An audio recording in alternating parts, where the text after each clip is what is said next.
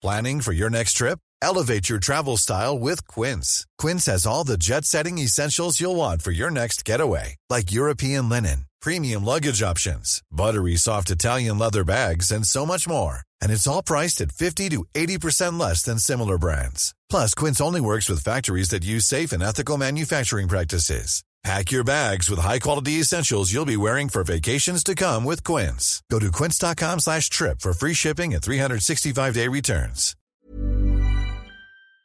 Hi, I'm Lawrence Dallaglio, host of the Evening Standard Rugby Podcast, brought to you in partnership with QBE Business Insurance. The show is available to listen to now and right up to the end of the season, when the winners of the Champions Cup will be crowned at Tottenham Hotspur Stadium, and the fight for the Premiership title will be decided at Twickenham.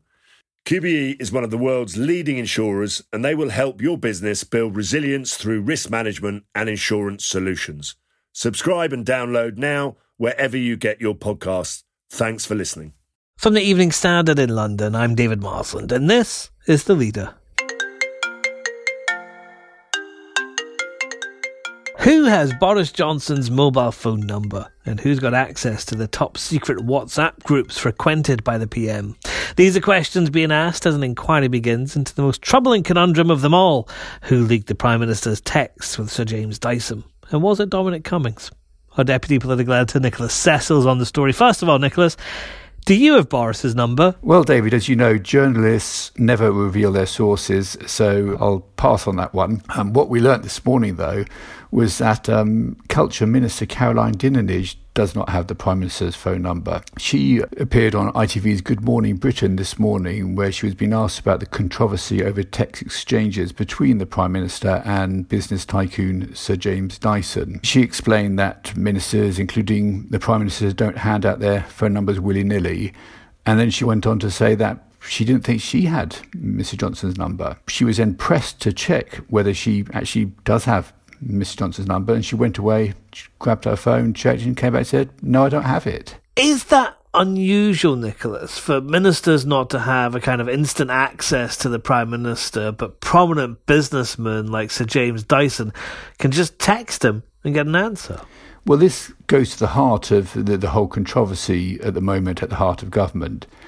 Now, Sir James Dyson, he texted the Prime Minister about a tax issue when Britain was facing the first wave of COVID-19. Some of his staff were returning to the UK to join the emergency race to produce thousands of ventilators, which the government thought might be needed to stop the NHS being overrun by COVID. It's not so much the subject here which is the concern. It's really that the fact that businessmen had the Prime Minister's own phone number and can text him when ordinary members of the public and even his ministers don't. And this is why Labour's Sir Keir Starmer is accusing the government of governing by WhatsApp. Yes, and there's a number of cases of this. And what happened overnight was that someone at Downing Street has pointed the finger of blame very firmly at Dominic Cummings for allegedly leaking the text exchange between Sir James Dyson and Boris Johnson. 3 papers were briefed with accusations against Mr Cummings. At least 2 of them widely seen to be sympathetic to the government, the Daily Telegraph and The Sun. The Times, for example, was told by someone, a source, saying Dominic is engaged in systematic leaking. Now, Mr Cummings hasn't commented so far today, or certainly by lunchtime, but certainly he would have a possible motive to act in such a way because he left Downing Street after losing out a power battle there. And he may have actually had access to these texts, although we don't know that for sure. But let alone who made this leak. Is Number 10 worried that it could be leaked at all? These are private text messages from the Prime Minister. Is there a security concern there? Well, this is another irony of this growing story, is that the Prime Minister has actually asked for the Cabinet Office to conduct an inquiry to discover who leaked the exchange he had with Sir James Dyson. But now you've got someone at Number 10 saying it was Mr Cummings. So it's basically undermined the Cabinet Office's own inquiry. And it's leading to questions, well, if you found the culprit, or at least the person who you think is the culprit, what's the point of this quo in the first place? What's the official line from Number 10 on whether they believe that Dominic Cummings was behind this leak? Well, there was another slightly farcical twist this morning, and this was that when the Prime Minister's official spokesman was asked about this, he said he wouldn't comment on speculation. Now, all journalists at Westminster know, or at least suspect very strongly, that one part of Downing Street was briefing against Dominic Cummings, and now the Prime Minister's official spokesman is rejecting that or playing that down as speculation. There's a slightly more serious issue here, because if you have these ongoings, then it starts to erode trust in Downing Street and the message coming out of government. There's more from Nicholas and our politics team at standard.co.uk. Follow the live blog for breaking news now. Category B2 for takeoff. It's been an awful long time since most of us got to go on an aeroplane and take a foreign break. Staycations are the fashionable summer holiday this year, but there may be some hope. International travel becomes legal again on May 17th, and there could be as many as 30 destinations on the UK's green list.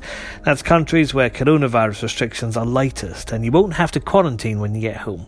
Now, who is on that list is the hot gossip of the World Travel and Tourism Council's Global Summit in Mexico, where travel consultant Paul Charles of the PC Agency is, and he's joining me from there now. Paul, what are people saying?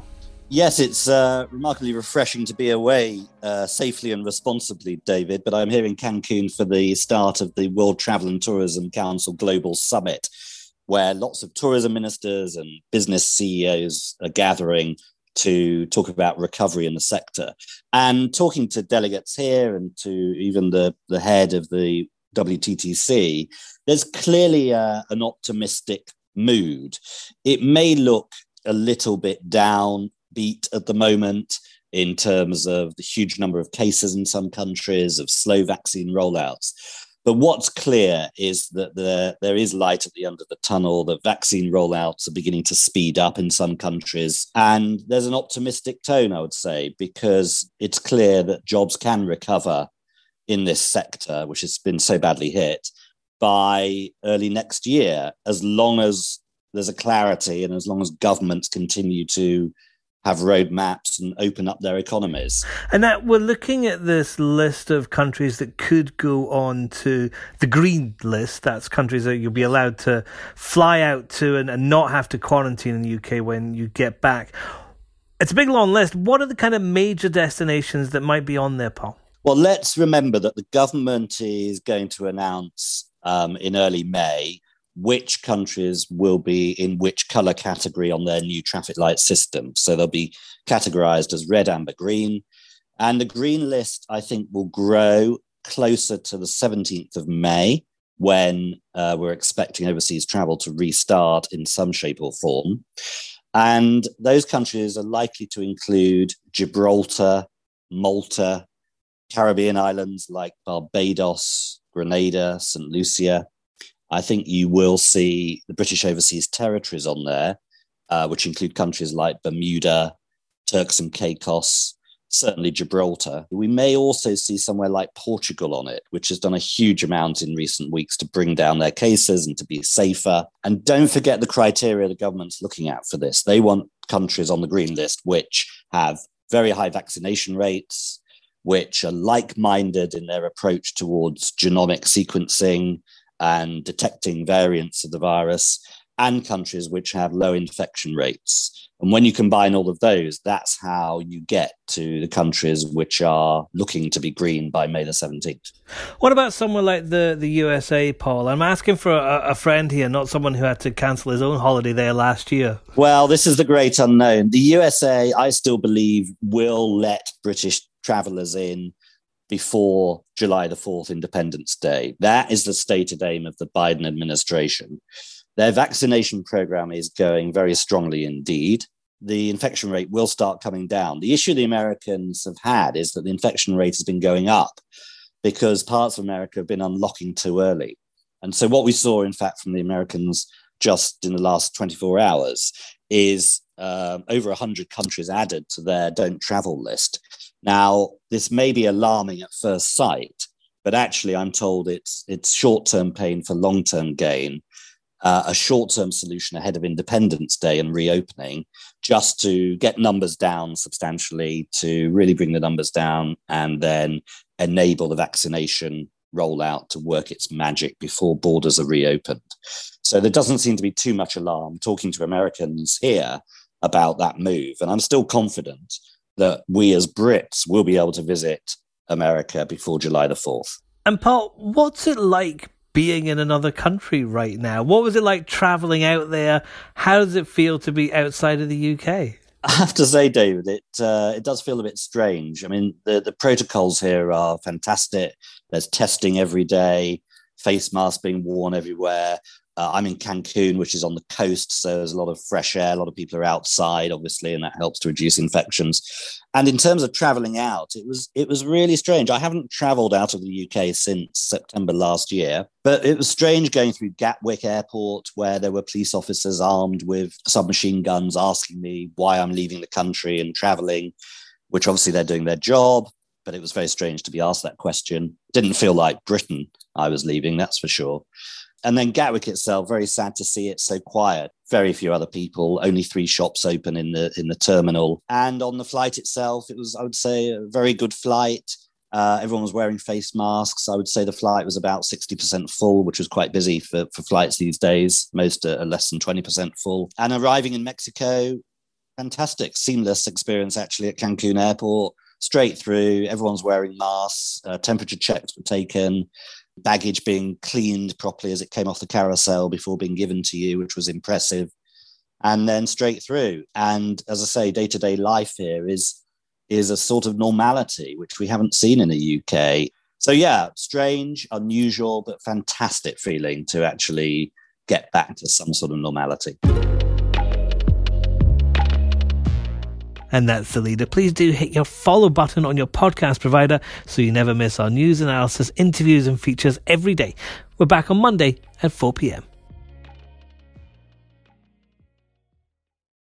Hi, I'm Lawrence Dallaglio, host of the Evening Standard Rugby Podcast, brought to you in partnership with QBE Business Insurance. The show is available to listen to now and right up to the end of the season, when the winners of the Champions Cup will be crowned at Tottenham Hotspur Stadium, and the fight for the Premiership title will be decided at Twickenham. QBE is one of the world's leading insurers, and they will help your business build resilience through risk management and insurance solutions. Subscribe and download now wherever you get your podcasts. Thanks for listening.